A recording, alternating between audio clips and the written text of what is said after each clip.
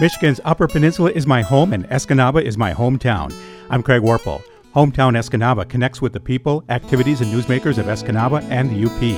Join us for more interviews at hometownescanaba.com. Now let's find out what's going on.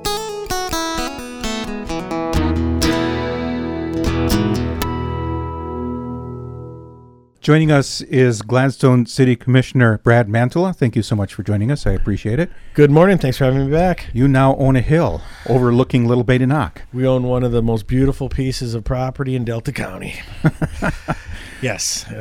That's the North Shore Development Project that we've been talking about. You've condensed the ownership of the property to the city so that you could potentially get developers to be interested in it. Correct. Well, what we did we purchased one piece of property, just under 28 acres, and combining that with the city's 6.2 acres that we have a nice plat up there now, and we can develop that and continue on growing the needs of the city, which have been identified as higher density, multifamily housing. Now, the project is moving forward, but you don't have any developers. We don't have any right developers on the books right now, but from talking to some developers just this year, garnering their interest in so we know what they want. They like working with municipalities. We now have the ability to implement the infrastructure and the zoning, and everything's kind of like a one-stop shop now for them. The other nice thing is that owning part of the lakeshore there, the city owning it, we can ensure that there's public access to the lakeshore there. So there can be private development on that plat, and even talking to developers, they thought it would be advantageous to maintain a public access to that lakeshore, even if they had a development there that, their development and then future developments all would have access to the lakeshore there. So you wouldn't sell that portion, a strip along the lakeshore then? That would be city property? That's the way we're going right now, correct. Yeah. Correct. There is no access there right now, other than the fact that people could walk it, right? Right. There's no trail, it's all private property. Roads. No, it's just all open dunes and paths and dirt and sand, and it's beautiful when you walk it, though. It's already naturally, the topography actually layers up from the shoreline to an elevated. I've only looked at it from the OSF parking lot, or the public safety area there. It's so right I've only looked there. at it from that area. It's that so piece we're right behind going to have there. to go for a walk. Yeah. What do you say? Anytime you want to go, give me a call. I'll take you for a tour of the new property. That would be exciting. Actually, it is exciting. It is. It meets the demands of a lot. We've been getting so many requests for people coming to the area or current residents looking for that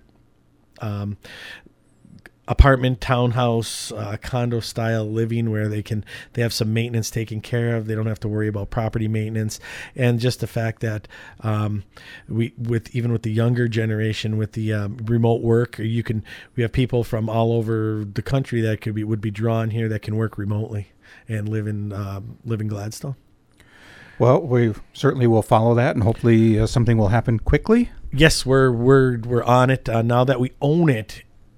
We can move so much quicker on it. We can actually go to people and say, how much do you want? Where do you want it? We don't have to say, well, talk to this third party, see what they want to sell, negotiate a price with them. We have it. We can do all of that right from the get-go. Very good. Some of the other projects that you wanted to talk about here from last night's meeting include the Electric Department Asset Management Plan. Yeah, the Electric Department came up with working with an engineering firm to Kraus Engineering to come up with a 5-year asset improvement plan, capital improvement plan. So in the next 5 years, we're looking at spending between about $1.6 and $2 million to upgrade poles, meters, transformers. The big one there is replacing a transformer. There's 2 of them.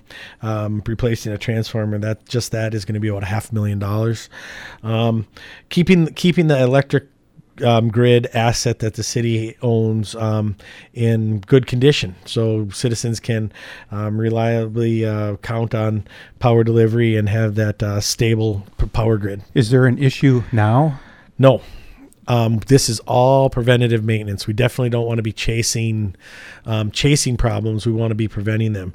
So there's no problems you're chasing at the moment? No, correct. This is all problems identified through our electric department, working with Kraus Power Engineering. They're out of Chippewa Falls, Wisconsin, and they do this kind of work all over the country.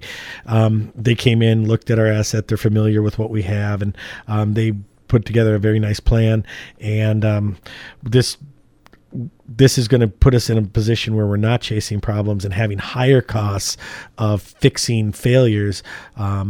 Great example is a couple years ago, we increased the budget for line clearing along, tree clearing along power lines. And that we did that, started that 2 years ago, right before we had that big snow. Everybody remembers that big snow we had right around Thanksgiving.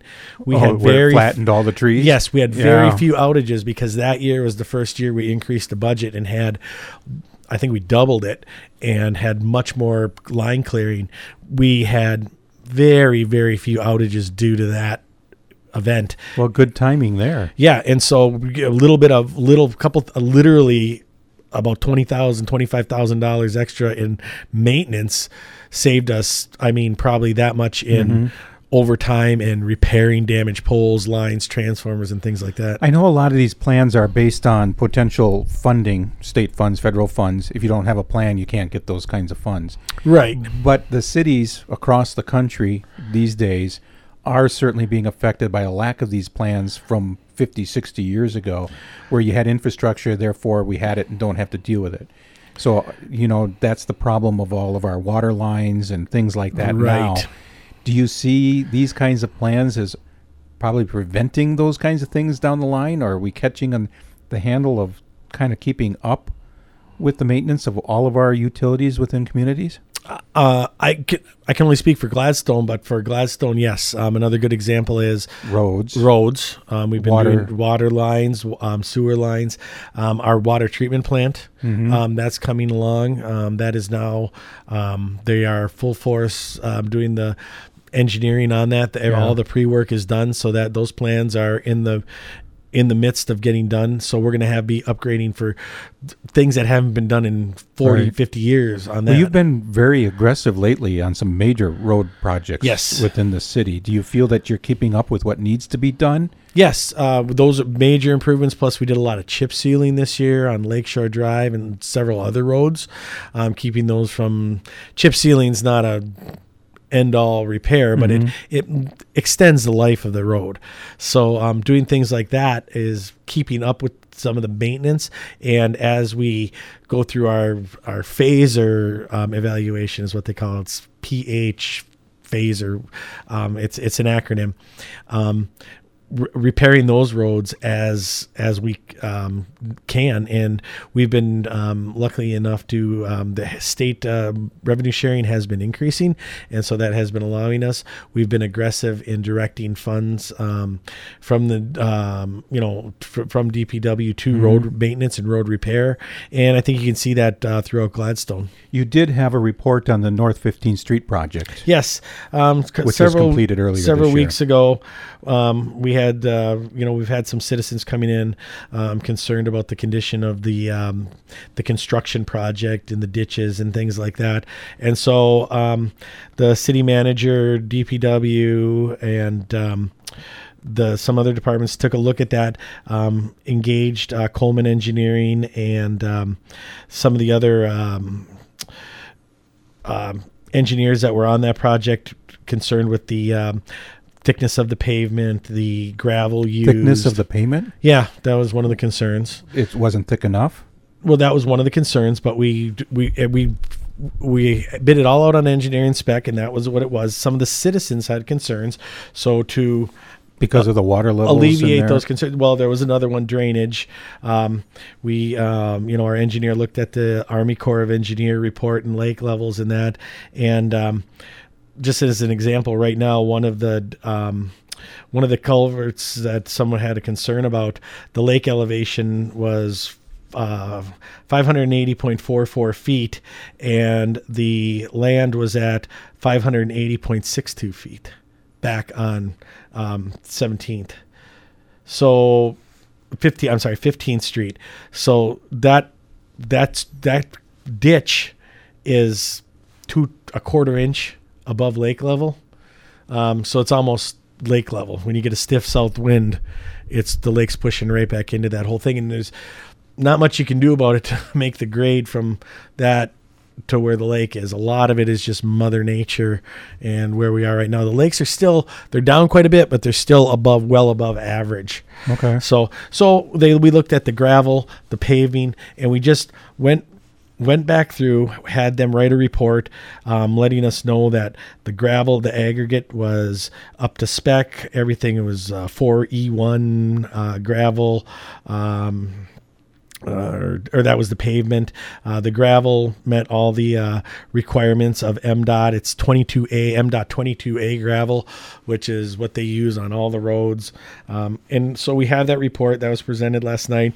It's available if some of the citizens are looking for it. That is in the packet from last night. All of the down and dirty details of the gravel report and mechanical analysis and water report is there in last night's agenda packet. So if anybody's concerned, we didn't have anybody there last night, even though it was on the agenda that I think had spoke before, but it is there now. And if they're looking for that information, they can just look it up online or contact City Hall and they can be directed to it. You dealt with a proposed ordinance that controls shipping or storage containers within the city. Yes. These are those pod type containers. Yes, the pod things. We added that to the ordinance, basically defining a shipping container and then where they can be put.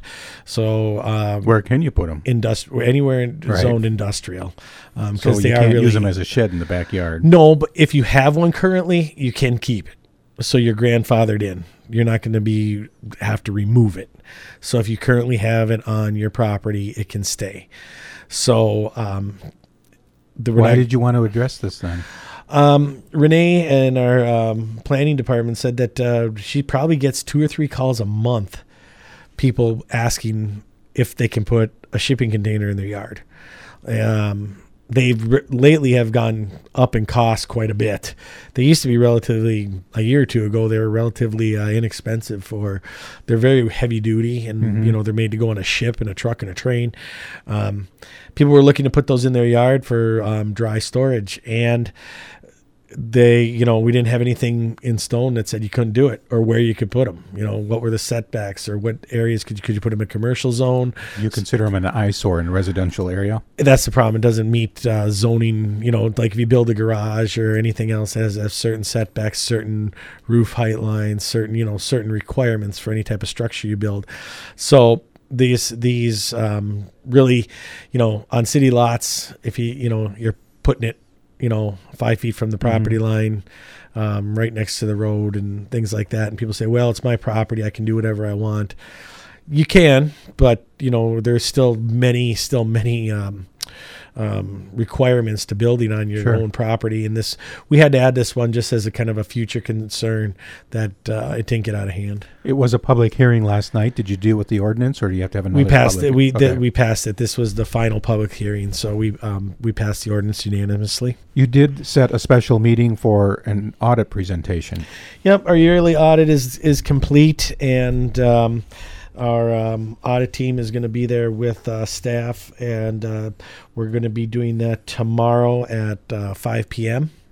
Have a presentation by the audit committee to go over that audit and answer any questions that staff, commission, and the public may have. So if anybody's interested, in the forum, the voter forum last week, there was a lot of discussion by some of the candidates of the budget and where does money go and everything like that.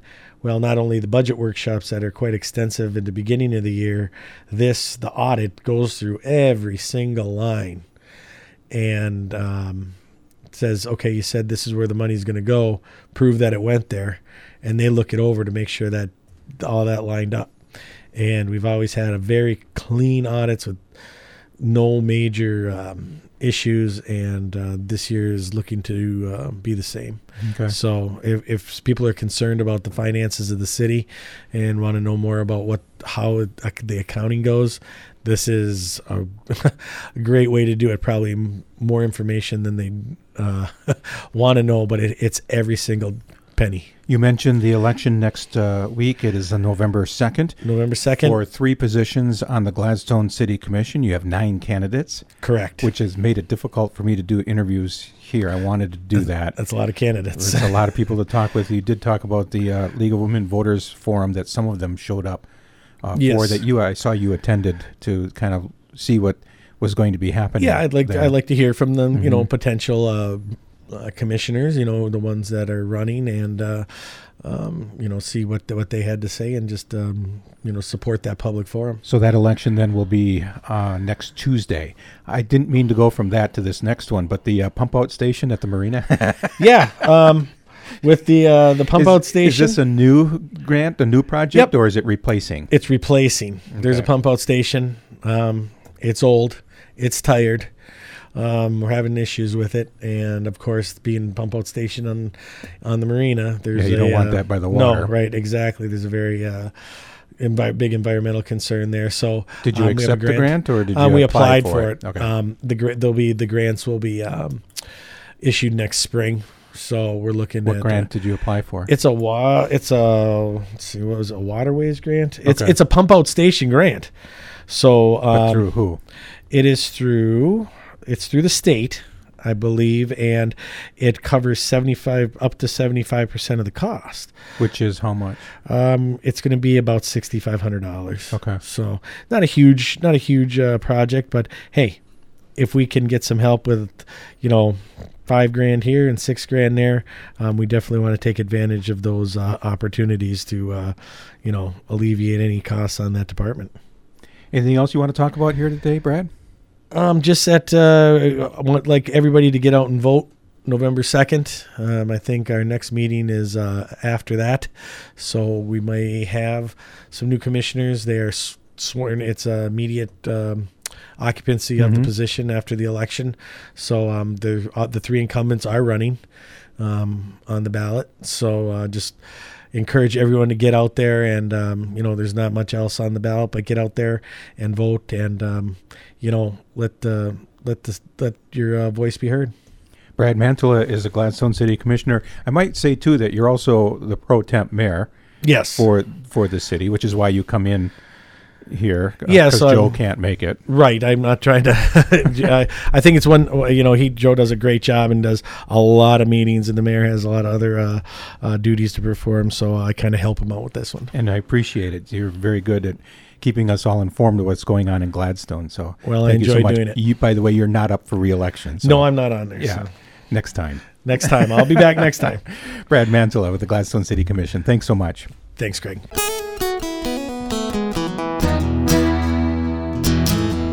Thank you for listening. A special thanks to our sponsor, SwedishPimple.com. Check out all of the fishing lures made right here in the Upper Peninsula at SwedishPimple.com. You can continue to follow us at HometownesKanaba.com. We connect with the people, activities, and newsmakers from Escanaba and Michigan's Upper Peninsula.